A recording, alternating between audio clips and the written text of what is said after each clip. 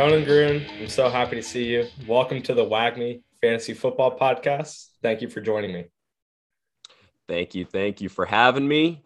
Excited to talk about some of these wide receivers that have new quarterbacks thrown to them, some new teammates, just new change of scenery, and we'll get into some of those big names that changed and kind of talk about what we think about them.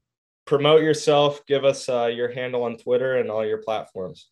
Yeah, so I couldn't change or pick my name when I joined in here on the Zoom, but I'm at one stat one day, the number ones.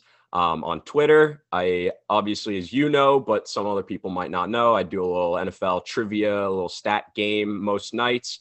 So come check it out if you like stats, fantasy football, just NFL in general. You might see your favorite player leading in some really obscure split up there. And then I do write and I'm part of the DFF Dynasty Football Factory team as well. So you can see my articles. There's a link in my Twitter bio as well where you can go read those.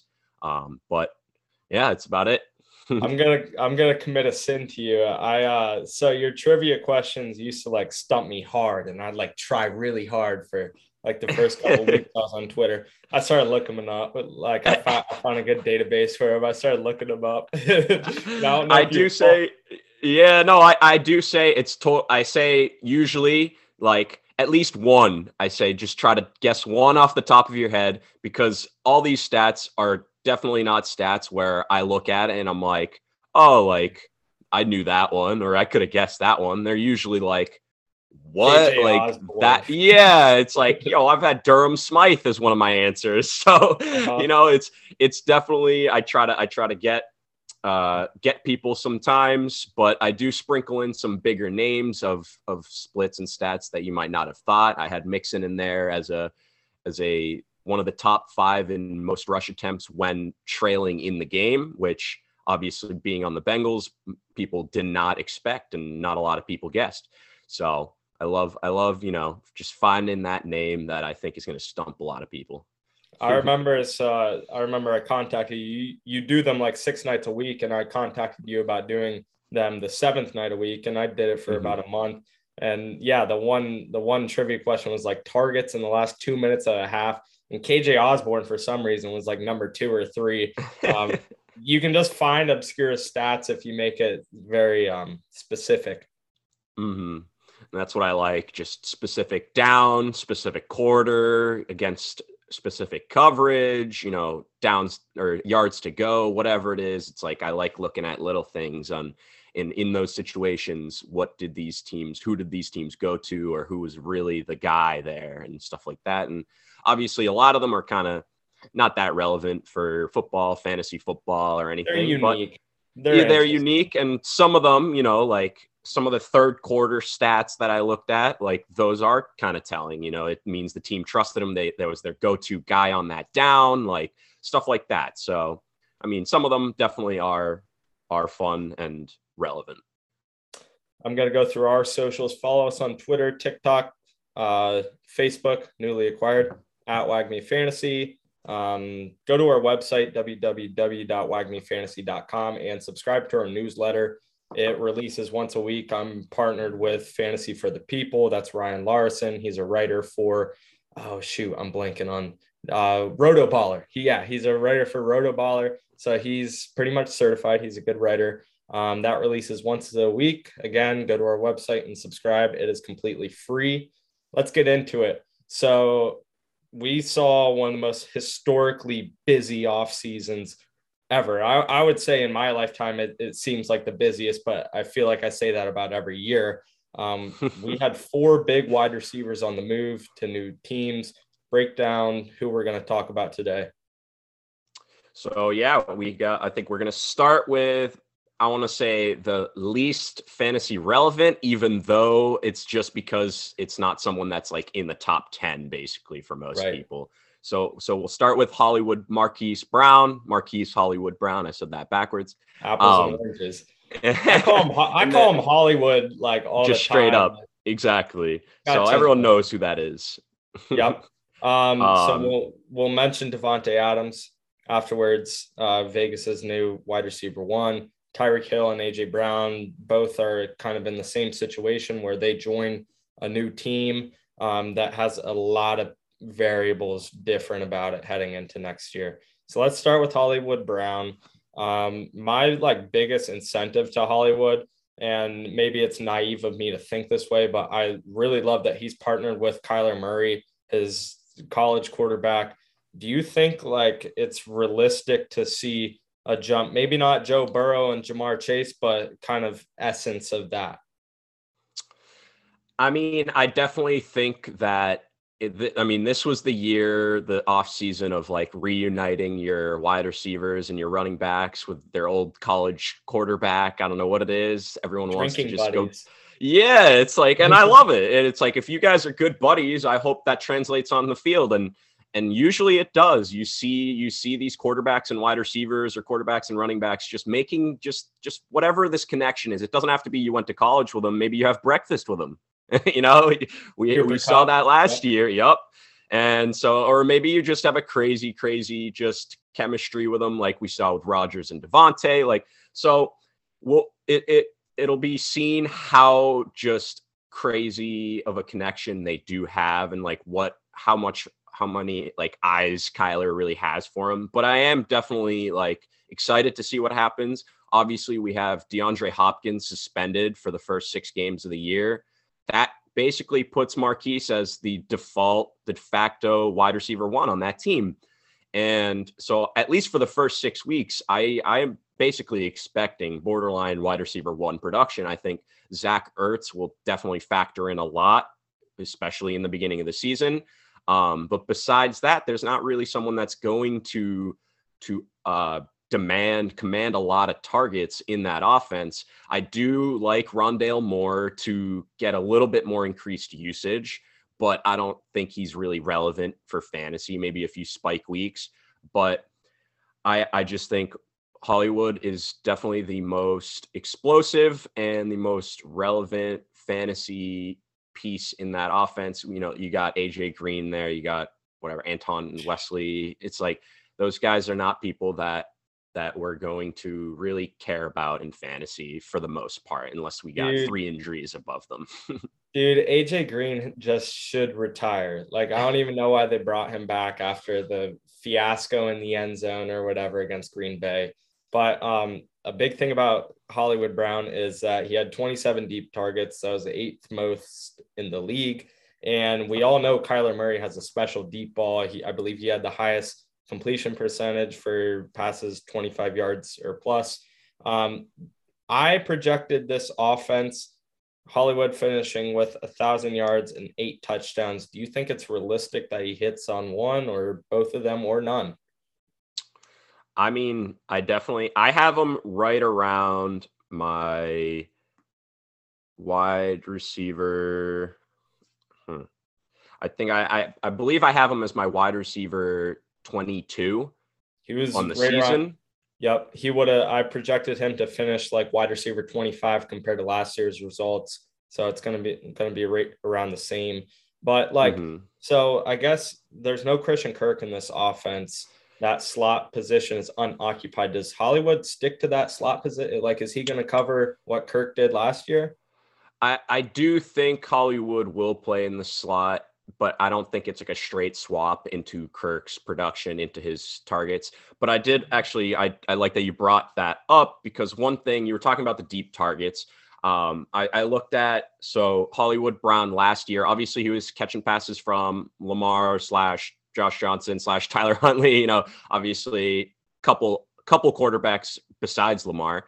But his target quality rating, so that's a number that Player Profiler has, which combines catchable targets with ADOT, but then it also provides a premium for deep catchable targets as opposed to shorter uncatchable targets. So Hollywood Brown last year had a 5.23 score in that, which was 57th in the league. That just meant he's not getting great targets. He did actually have the 9th most targets in the league last year, yet he didn't finish as a top 20 PPR wide receiver. And then I was looking at, let's see, what did Christian Kirk have as his score in that target quality rating? Well, he was at 7.1, which was 4th in the league. So I think just as a default, by switching from Lamar to Kyler's proved that he is the more accurate and like better passer. So I think even if Hollywood isn't getting the fourth best target quality rating looks in the league or anything, like I think there's a huge room for improvement from that 57th in the league score. So I do think Hollywood will get better looks. He'll be that default number one for the first few weeks. And that's why I kind of have him as my low end wide receiver 2 range. Is I do fully expect first 6 weeks, maybe even 2 more weeks beyond that, he's like their wide receiver 1, borderline wide receiver 1 production. And then for the rest of the year, I do think he's still going to be, kind of like a wide receiver 2-3 range once Hopkins comes back. How assertive do you think DeAndre Hopkins is going to be? Because last year we saw Christian Kirk and D Hop pretty much average 6 targets per game. They were on par with each other. So do you see when DeAndre Hopkins comes back week 7, do you see him significantly outpacing Hollywood in volume, or is it going to be a 1A, 1B situation? So, I mean, I personally think I think DeAndre definitely was hindered by some injuries last year too. So I don't think we saw really the best DeAndre, like the one we've seen the year before. Like it's not, he doesn't get the sheer volume of targets like he was used to with Deshaun Watson back in Houston or anything, but he's getting great looks. Kyler does have eyes for him in the end zone, stuff like that. So I do think when his suspension is over, he'll come back. Maybe he's not, they're right away assuming that alpha role in that offense. But I do think within 2-3 weeks, he will be back to like a clearer one. I don't think it's going to be that much 1A, 1B, but it's saying kind of, I expect Hopkins to return to more of like a mid wide receiver 2, maybe higher end wide receiver 2, and Hollywood now will kind of drop to where I have him kind of ranked, like lower end wide receiver 2, maybe higher end wide receiver 3 range. What price would you pay for Hollywood Brown on draft day? Would you draft him at wide receiver 22 like you projected, or would you be willing to reach for him for that early season run? So I do think there's some names around his name that I think don't have as good of a quarterback or offense in general, but I do think will have consistent target share and just like looks all season, as opposed to, I'm a little bit skeptical on if he gets 8 to 10 targets a game for the first 6 weeks. I don't think he's going to remain getting that for the rest of the season. Mm-hmm. Whereas some of these other guys I have ranked around him, I do think they can average kind of 8 to 10. They are maybe the number 1 in their offense, just outright. There's no impending return of a suspended guy. So I think it also depends on kind of how your team composition, how you like to build your roster as well. Obviously, no one is like, unless you're Cooper Kupp, you're not like ever not having duds. But Marquise definitely is more so known for a guy that might give you 25 because he catches a long touchdown or 2, but then he might give you 2 points. Mm-hmm. So if he's your wide receiver 3 or 4, I think that's like the perfect spot for him. And even at his ADP, I think that's fair. It's just that it's depending on like if he's going to be your wide receiver 2 and you're really relying on that for the whole season, then I'm a little bit more worried, and I might pick someone else that I know is going to have that role almost all year. That's a great way to summarize that. Let's move on to Davante Adams. I feel like we covered that Cardinals offense perfectly. So Tay is another guy with I feel like he's arguably got the widest range of outcomes this year. But it's not necessarily a bad thing. I can see a world where he's a number 1 wide receiver overall, churning out a monster season, or I could see where he's maybe in the wide receiver 12 to 15 range, low end wide receiver 1 to high end wide receiver 2. We just don't know. So Hunter Renfrow, Darren Waller combined for 221 targets last year. That's with Waller missing 5-6 games. Do you see them taking enough targets away from Devontae to not warrant that top 5 wide receiver position? So I have him ranked as exactly my top or my fifth wide receiver for the redraft this year. I believe I agree with you. I think I'm spot on with that. I have Jamar, not in this order, but I have Chase, Jefferson, Kupp, Diggs, and then it's Adams for me. And that seems like it is a kind of a consensus top 5, even a top 6. A lot of people agree on with CD is the next guy on the board. But I do think I've talked about how when there's a huge vacated target share in an offense, it's usually the running backs that actually benefit the most when that happens. But when you look at this offense, they're not an offense that, obviously Josh Jacobs actually did catch a lot of passes last year, but that was kind of like an outlier compared to the rest of his career. And so they're not a team that passes to their running backs all too much. Obviously, they did bring in McDaniels. That's something, and Brandon Bolden from the Patriots. They figured to factor that a little bit more in. But I do think a majority of they did lose targets. Obviously, Zay Jones left, Brian Edwards left, Henry Ruggs is gone. There are already vacated wide receiver targets. But you're right, where this is definitely the most competition he's faced for targets in a while, at least. Like last few years, the competition that he was facing to earn these targets was nowhere near Hunter Renfrow and Darren Waller level. Now we're talking about that Green Bay receiving room like it's the worst thing we've seen in all of football. Exactly. And we're talking about a guy that's gotten 149 targets or more 3 of his last 4 seasons. And the one year he didn't reach that number, he was very much on pace to do so, but he actually got injured. And so we're talking about a guy that just gets so much volume. And so we really can't tell if they're going to force feed him the ball, much like Aaron Rodgers and the Packers kind of did over these years. But I do think there's some good things to look at for me.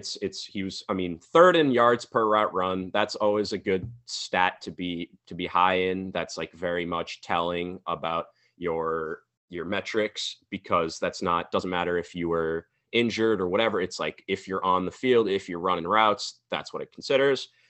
And the one thing for me is he was unreal. He was great against man coverage, which obviously we know when you saw Devontae one-on-one with a guy, Rodgers is like, all right, let's do it.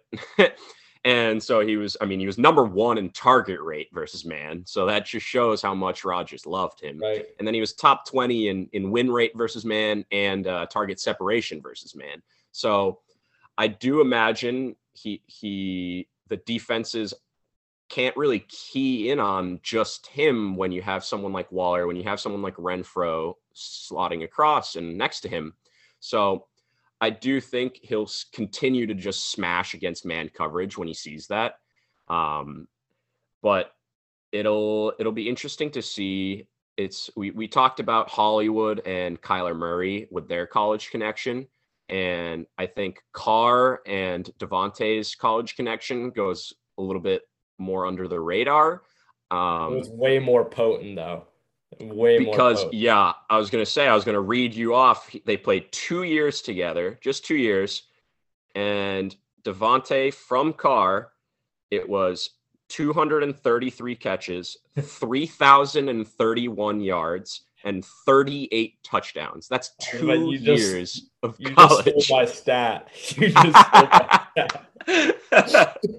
Well, damn, dude, now I don't have anything to contribute. But yeah, they were crazy. They were crazy at Fresno State. And you got to think, it's a Mountain West conference. They don't have that stiff a competition, and they're high-end NFL caliber players. But no, that's the level of dominance and whatever you want to say, how strong of a connection they had with each other. So I think that's it's a subliminal factor in this. Like they played together 10 years ago. They still pick up on each other's tendencies quicker than Carr would with Brian Edwards out there. So I'm really intrigued, along with Hollywood and Kyler, to just see how important that experience is together. So I Hmm. projected out Las Vegas a couple weeks ago. I have Devontae Adams at 9 touchdowns. Do you think it's higher or lower than that? I do think that it's I don't have my projection for him specifically in front of me right now, but I do think like 8 to 12 touchdowns. He's a red zone guy. He's always received a lot of red zone looks. Obviously, that was from Rodgers before, and the team has, another big athletic guy in Waller. But like I was saying before, I think it's just like you can't double him in the red zone like you could have against the Packers and things like that. So I do think he very much, with that connection that we know of, has the chance to go double digit target or double digit touchdowns for sure.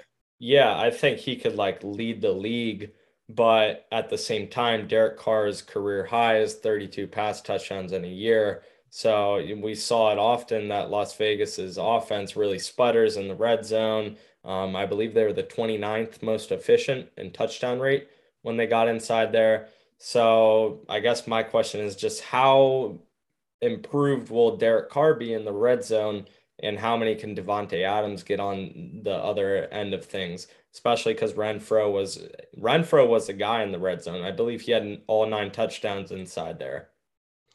Yeah, I mean, I do think so. Carr has consistently been like a fairly high yardage guy, but like you said, the touchdowns just haven't been there. And I do think that's something where Devontae can definitely help, and just having another elite weapon to be able to go to, Waller, Renfro, Devontae. It's like have fun trying to stop them if you're close.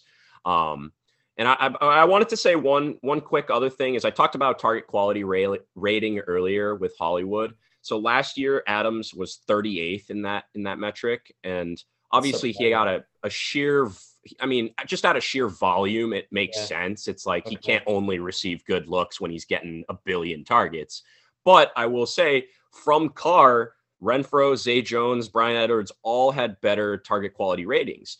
And so we were hoping maybe he gets slightly better looks too, just overall, because he doesn't have to be forced, even if that or the volume goes down a little bit. Like I don't expect him to get quite as many targets as he has averaged with Rodgers, but even if that volume does go down a little bit, I think something I'm hoping for is that the quality of these targets does go up a little bit.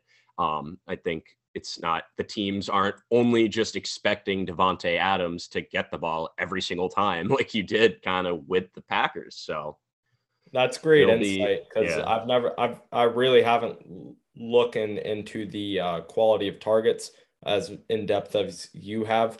I had Devontae Adams projected for 143 targets. I feel like that might be a little too high now that we're discussing it, and you Hmm. still have Hunter Renfrow, Darren Waller in that offense. I believe I projected those two to combine for about 230 targets, so each are eclipsing 100 targets. I don't know the figure off the top of my head, but not too many teams have three players that get 100 plus targets in a year for one Hmm. reason or the other. Yeah. I mean, it's tough to project, obviously, because you like all three of the players themselves. It's just a matter of how are they going to kind of work together. How is that target distribution going to break down? Um, but I do think you don't trade away assets, first round picks and stuff like that to bring a guy in and not throw to him a bunch.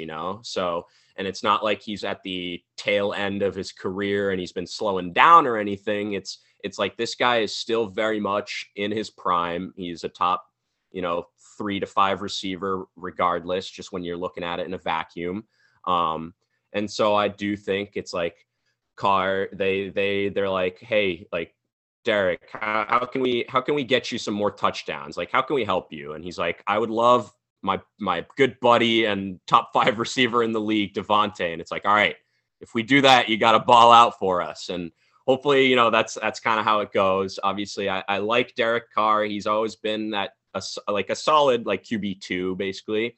Mhm. But if he does get that bump in touchdowns, I do think like last year he threw for 4,800 yards. Like he just only had 23 touchdowns. Like, Yep. and so it's like he's had the yardage and stuff. And even if that yardage goes down, if he can get up to 30, like if you can, and I think that's pretty realistic, honestly. So I I'm had I'm him at excited to 30. see. I had him at 32, so I think that's definitely realistic that he sets a career high. Absolutely. So far we've gone over two receivers that are getting connected with their former college quarterback in new offenses.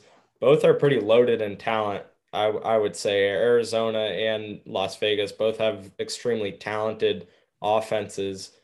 Now let's look at Miami and figure out that puzzle. Tyreek Hill, everybody's new in this offense except for Jalen Waddle, except for Tua, except for Mike Gesicki. Other than that, like it's beyond my guess as to what's going to happen. Yeah, no, I agree. I mean, they've really revamped that offense. And now we're talking about guys that joined their old college teammate. Now we're talking about guys that join a team that already has a pair of college teammates. Yep. So I Oh, mean, wow, will I did not realize that Devontae Hurts. yeah. Wow, that just blew my head. Learn, learn something It's new. funny. It's funny. No, it's funny because the first two are they got traded to go join with their college guy, and these other two are even bigger names, and they're joining guys that did already have Holy their shit. college pairing. That just So blew my head. yeah, no, it's funny, but I mean, we'll see what happens on that team. Obviously, last year Waddle was the rock star on that team. He set a record for most receptions by a rookie. He set a franchise yards record, I think, as well by a rookie. But you saw definitely a lot of his production came on volume. He had the 10th most targets in the league. So he had 142 targets, Yep. but his ADOT was 6.3, which ranked in the low 80s. And that's like very low. But he had the 10th most yak yards after catch. He had a crazy 110.6% true catch rate, which is like, I don't even understand that. Yeah. It's like he No. catches more than 100% of the pass.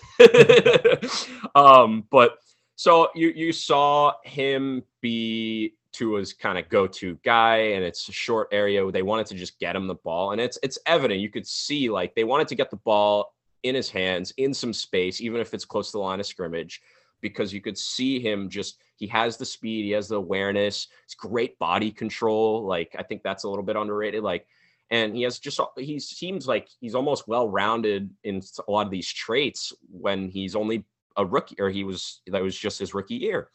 And I think it's funny. I was looking at, so when you think of a third down wide receiver, like the most premier third down go-to wide receivers, who's a name that comes up in your head? Stephon Diggs and Devontae Stephon Adams, Diggs. Okay, really. But Devontae. So the biggest name for me, I think, is Hunter Renfrow, who we were just talking about. I think okay. he's like the guy I think of when I think Third of and third seven down guy. guy. Yep. All right. Exactly, right? So last year, Waddle actually had more third down catches that went for a first down than Hunter Renfrow. He actually had just as many as Devontae Adams, and he actually had more overall third down catches than Cooper Kupp or Keenan Allen, who are two other just elite talents. So you could see, especially as the season went on, Tua really liked keying in on Waddle in these critical third down situations where he needs, a few yards, whatever it is. It's like he's looking for Waddle. And so it'll be interesting to see how that pairs when you add someone like Tyreek Hill now, where Tyreek Hill, obviously known as a burner, a deep ball guy. I don't know if you've seen this stat, but Tyreek Hill, since entering the league in 2016, he has led the league in 20-yard, 30-yard, 40-yard, 50-yard, and 60-yard touchdowns. Honestly, I'm not that surprised by You're not surprised, but it's crazy just to hear that. It's like, really, like he has all of those locked down. Really? Uh-huh. So So I want to add something to the A dot with Jalen Waddle and just how this dynamic's going to work. We should probably address firstly that the head coaching change is very mhm. significant. Mike McDaniel comes over from San Francisco. He's been the run game coordinator slash offensive coordinator for San Fran. We see how Deebo Samuel was used last year. Do you know Debo's A dot? I'm pretty sure it was like very low, even lower than 6.7 yards. I I could be don't wrong. have. I can get that real quick though. If Um, if you want to, no, yeah, I don't. So his A dot was 8.1, which was okay, so 78th. it's relatively shallow, but I Mm-hmm. I kind of see both Tyreek and Jalen Waddle playing a similar role in this offense because they're the best playmakers in this offense because they both have sub 4.3 speed.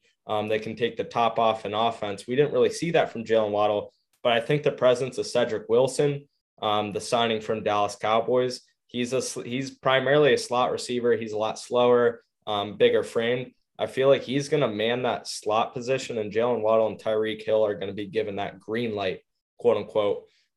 Honestly, it's beyond me how they're going to be used because I think it's going to be such a variety in how Jalen Waddle and Tyreek Hill are used. I don't see Tyreek at the end of the day. I don't see Tyreek even coming close to 159 targets like he saw last year. By all means, that's inevitably decreasing. But I think Mike McDaniel is going to really emphasize to get the ball in his playmakers' hands. That's what he did with Deebo. I mean, you saw how obscurely he was used last year. Even Brandon Ayuk is used all over, stretch receiver, deep receiver, shallow receiver. I feel like both are gonna get their touches in. They're gonna get five plus touches a game. I projected Jalen Wallace to outscore Tyreek Hill. I know that's gonna cause rage amongst a lot of people. But what are the odds? What percentage of probability do you put that at happening? I mean, I wouldn't be surprised. I'm not going to stat it out that way. I'm not going to rank them in that way, but I very much wouldn't be surprised. I think, like you said, they're both explosive. And Tyreek actually last year kind of had his role changed a little bit from that of just like a strictly deep ball kind of guy where his A dot's 15 plus, 12 plus Mhm. every year. It's like he had his lowest A dot since his rookie season last year. And so you Right. saw him being able to produce even in a short area guy. It's actually crazy. He had never gotten more short area targets than Travis Kelce in his career before this past year. Oh, Um, really? Wow. yeah, so I thought that was interesting. That's courtesy of Sharp Football Stats. They do some. They have awesome splits and situational and just stats over there. Is So that a subscription or is that like is there a no, demo? Really? I Sharp, I you I, said? I Sharp, yeah. Sharp. Um, hmm So Okay. I mean, so I wanted to look. Obviously, we don't really need that much on Tyreek. We know how good Tyreek is. So I more so did some research on like how Miami kind of worked and what formation, like what personnel groupings they used, and also kind of what San Francisco did, because obviously McDaniel's coming. So I don't know if you knew this, but Miami threw the most targets to the tight end position last year in the entire league. Mike You know, Gesicki had over 100 and Durham Smythe had at even least 50. Shaheen Oh, yeah. getting some looks. Yeah. So, I mean, I think that's when you add someone like Tyreek Hill, I think that's going to go down. I mean, Miami Absolutely. also threw, they were bottom 10 and just throwing to the wide receivers overall. Um, and I think I've said this before. I don't know if I've said this to you, but I do actually think that Waddle and Tyreek Hill are essentially going to get 20 25% plus of that target share and combined for 50 plus percent in that offense. And I just think you don't, I think besides Jalen Waddle, you basically had no other wide receiver options, weapons last year. And you saw that's why he was really, really heavily used. But now you got another guy that's maybe slightly more explosive, but they can both play the same role. You can kind of use them interchangeably in basically all the same routes. Like they can both fully run, like especially good at slants, at goes, at curls. Like you can just use them interchangeably however you'd like. And then another thing I wanted to look at was like how often Miami used or like had 3 wide receivers on the field just in general. And so it's like you're shaking your head. They ran the league lowest rate of 3 wide receiver sets. And so I think that's a good thing if Waddle and Tyreek are just on the field every single down. There's not even a third option that's a wide receiver on the field to potentially even take away targets. And so then I wanted to look at, so they also ran 12 personnel at 61%, which was like almost double the next team. And so they love running just straight one running back, 2 tight ends. We know they love their tight ends, and then just 2 receivers. And so when I was looking at San Francisco last year, it kind of read pretty similarly, where they ran 3 wide receiver sets at a bottom 5 rate, and they also ran not only 12 but also 21. But either way, it's only 2 wide receivers. They ran that at a rate only bested, right? So only Miami and Atlanta ran some type of 2 wide receiver set more than San Francisco. So it's not like they're going from one team where they loved running 3 wide receiver sets to another where it's like always 2 tight end. And like, so they did have similar usage and personnel groupings. And I think that shows like it's not going to be as rough of like a transition kind of. And I think, I mean, you just kind of have Waddle and Tyreek both out there, let Gesicki basically play like slot as a tight, just big slot. And so I just think that's great for their fantasy sake. Obviously you mentioned Cedric Wilson, and I do think they paid him in the beginning to have an actual role, but I think after you sign Tyreek Hill, it'd be silly to give him as much as you kind of initially expected to. And I do like Cedric Wilson as a player. He kind of popped off at the end a little bit for Dak and the Cowboys, but I think they signed him in the very beginning, and they weren't expecting to be able to get someone like Tyreek Hill. And when you do that, I think you got to concentrate a lot of your targets toward him, and then obviously your young stud and Waddle. Very interesting. I'm gonna have to take a little target share away from Wilson then, and maybe translate it over to Tyreek Hill. I don't see Mike Gesicki getting 100 targets again. No, not even close to it. As you said, there was just a dire need for someone to throw to other than Jalen Waddle. I really like the rapport that Jalen Waddle has built with Tua. I kind of value that maybe a little too much. I think experience matters a ton with a quarterback, and you can have all the talent in the world, but if you're not in sync together, it's just not going to happen at the same level of efficiency as Tyreek's used to with Patrick Mahomes, as Devontae Adams was used to with Aaron Rodgers. I think you lose a little bit of efficiency due to slippage. I want to turn it over to Philadelphia now because this is the one that you and I are going to argue about. Yeah, no, I mean, touching just, I mean, at the very end of that, like you said, I think it's like, we'll see how it goes on that team. I just think it's I was guesting on a different podcast last night, and my bold prediction in that episode was that Tyreek Hill and Jalen Waddle will both finish as top 12 wide receivers. And so I don't think, it's like, I don't think that's crazy that Waddle might be the 8 and Tyreek's the 10 or something, you know, like, I don't think it's crazy that Waddle could outscore him, especially in like a PPR format where he might just get a couple extra shorter looks. So, I mean, I like both of them. I like Tua to just kind of take a small step forward, but I don't think Tua has to be like a superstar to support 2 wide receivers. We've seen Jared Goff support 2 top end wide receivers before, and he's not elite by any means. I guess we should probably mention before we move on, Deebo Samuel ran the ball 59 times last year in Mike McDaniel's offense. I see Tyreek and Jalen Waddle both handling the ball in obscure ways. I can see them both hitting double-digit carries to maybe provide another point per game or whatever on average. I do agree with you. I had Jalen Waddle outscoring Tyreek by less than 10 points. They're both going to be right around that wide receiver 10 to 12/15 range. I, I can see a world where they're both wide receiver ones.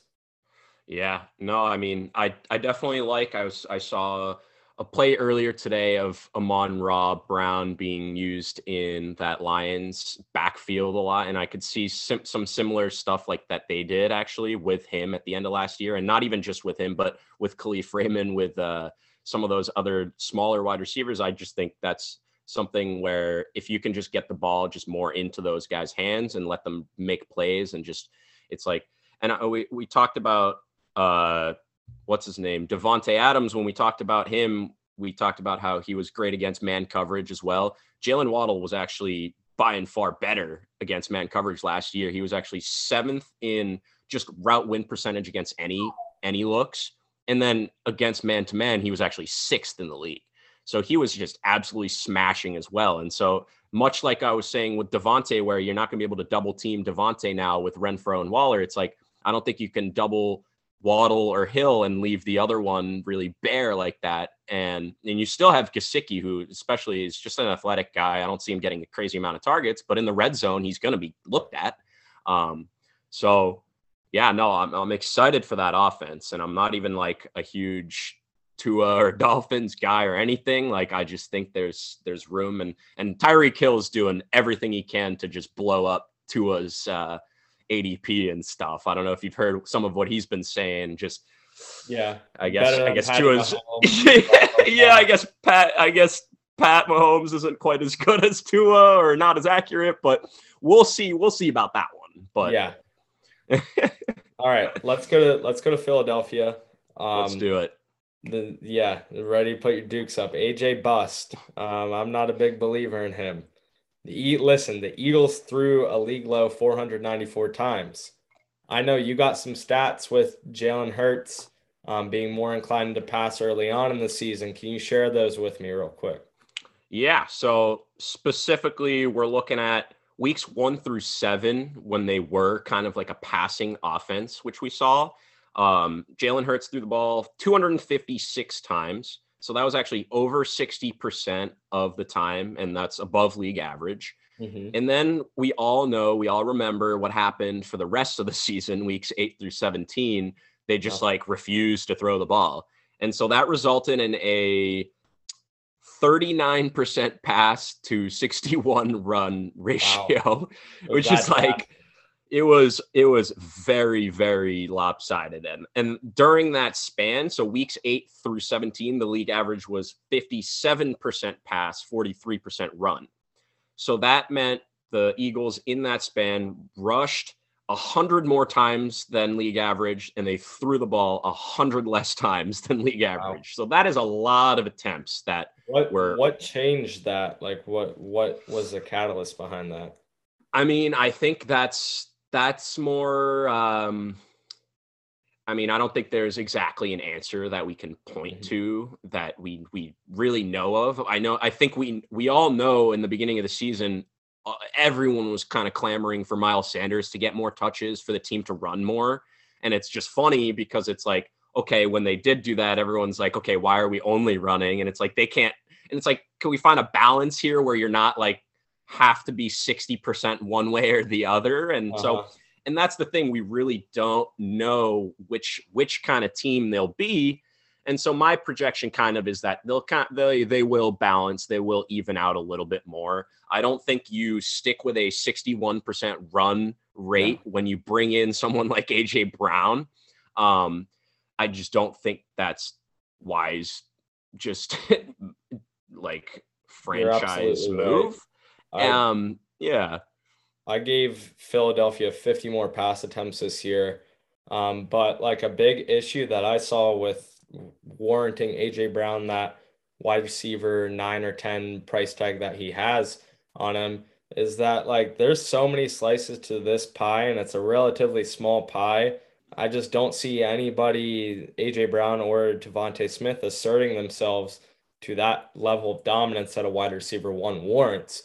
The tight ends had 119 targets last year, running backs 106 targets.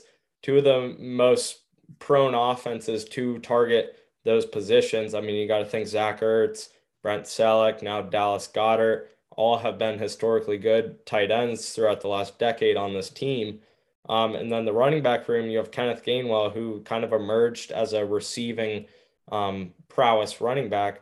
And then Miles Sanders, too, can handle that. So when you allocate 100 plus targets to those other positions, that leaves what at most 350 targets for the receiving room.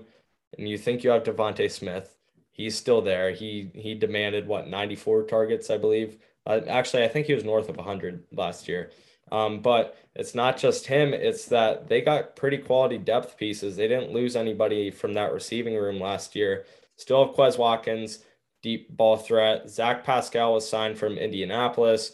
I mean, I'm in Jalen Reagor as well. I'm listing, below average starting wide receivers by all means, but they're quality backups, and I still see them getting 30 plus targets throughout the year. The pie's starting to shrink. Do you really see AJ Brown exceeding a 20% target share in this offense?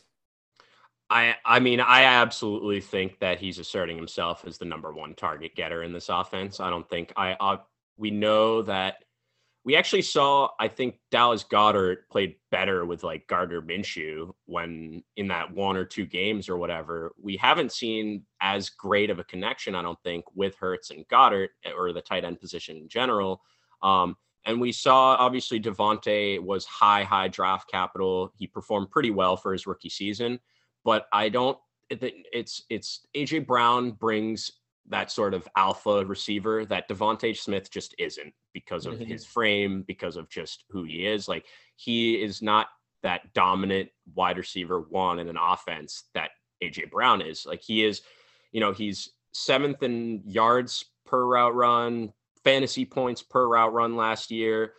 He has shown like the ability to command the targets. He was fourth in target rate, seventh in hog rate, which is like the ability to command the targets. Are you talking about AJ Brown right now? AJ Brown right now. Yeah, I thought so. Okay. So, yeah, and obviously different team and different offense, but not I don't by think much though. Not by exactly. Much. And so I don't think that it's like the pie is smaller, like in Philly as was Tennessee. And I don't think there's like the level of competition definitely increased a little bit, but I just don't think that either Devontae Smith or Goddard are going to be like so good where they're going to be like a 1B or anything. Like I think AJ Brown is clearly going to be the one. And so I wanted to see specifically like where he would help, where he could help. And so Jalen Hurts last year, he gets a knock as being a bad passer, but like he really wasn't that bad. If you look at some of those numbers, like everyone says he's not a good passer or whatnot, but like he was 10th in deep ball accuracy, 11th in catchable pass percentage. Like those are good numbers. That's a QB1 number. And so the thing he does need to figure out to kind of tone back is he was fifth in both danger plays and interceptable passes.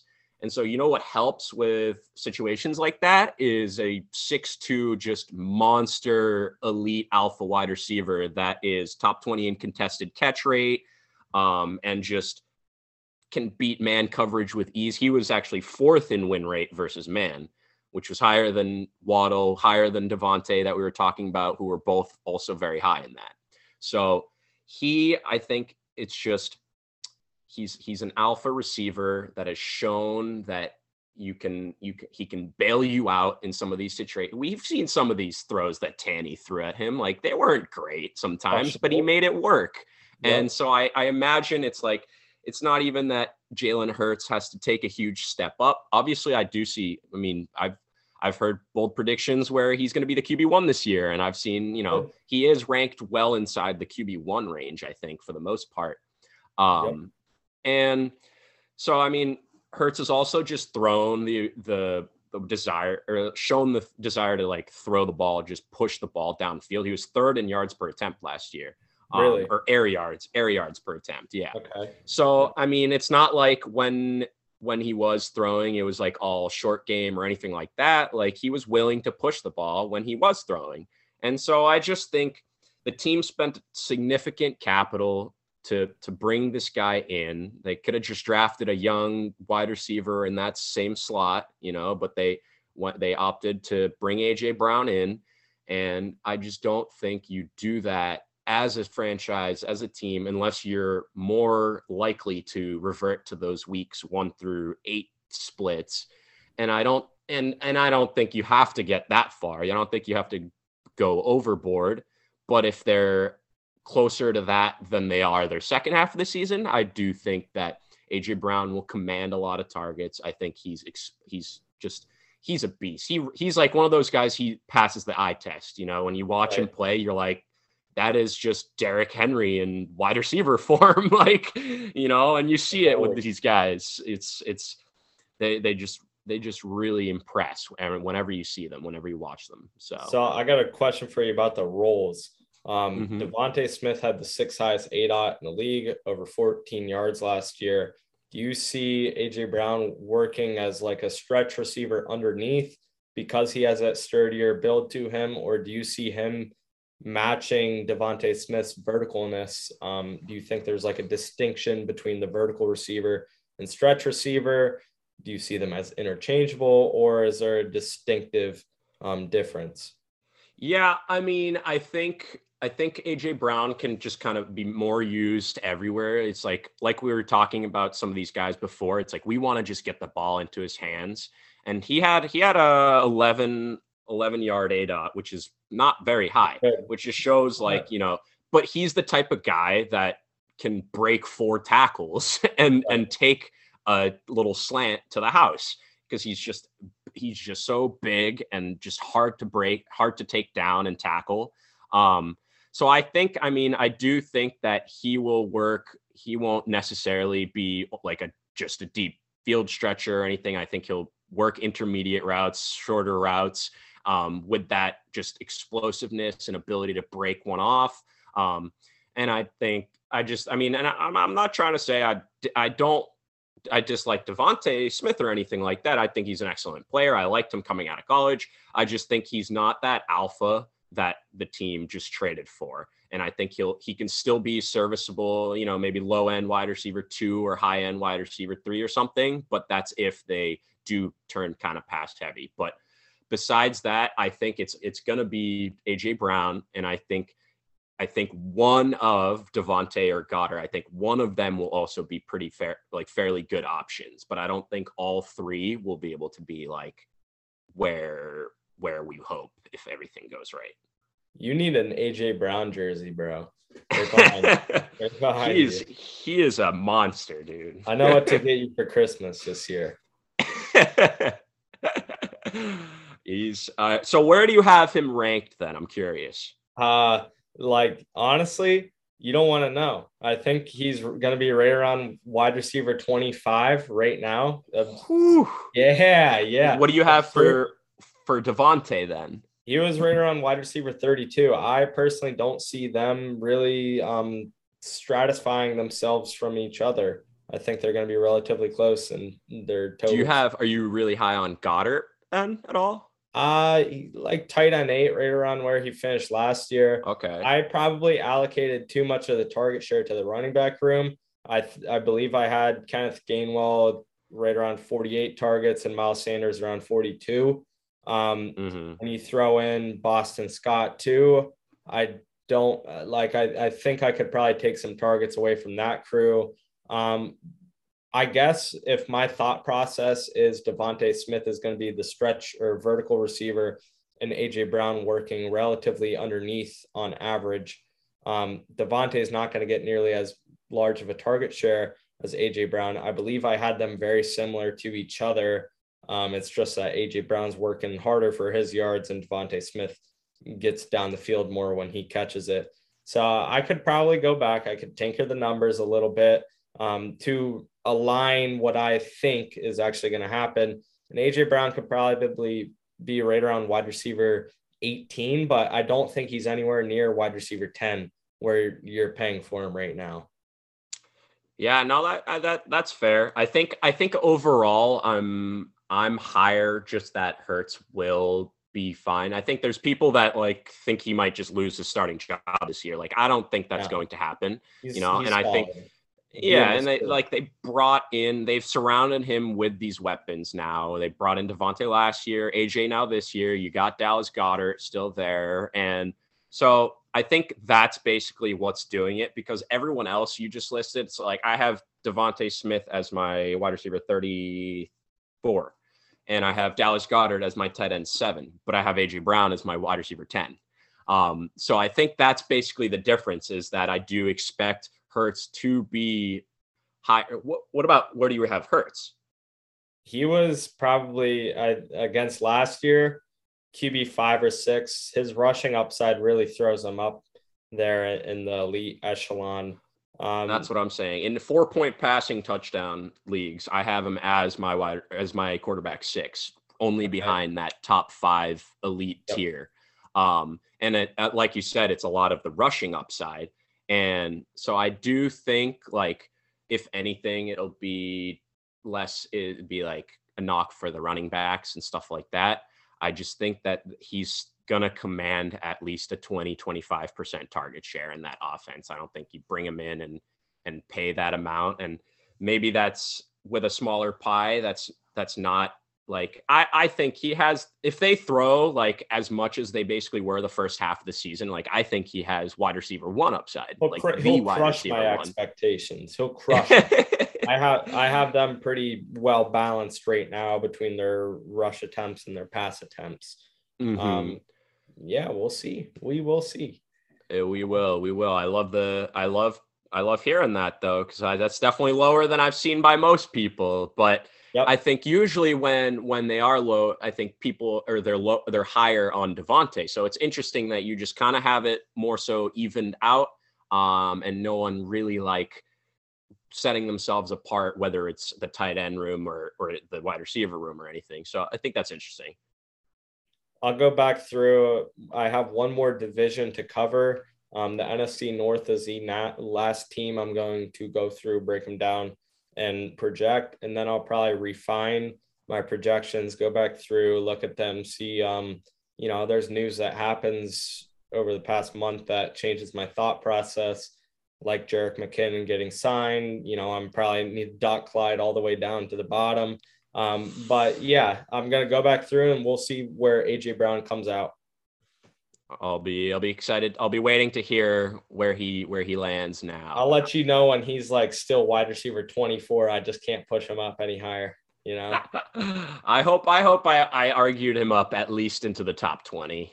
You got my wheels turning, and so you got me. That's all I can hope for. That's all I can hope for. Just give you some extra numbers, and you take them as you will. And if that means he bumps up a little bit, then I've done my civic my duty talk well. Civic duty right there.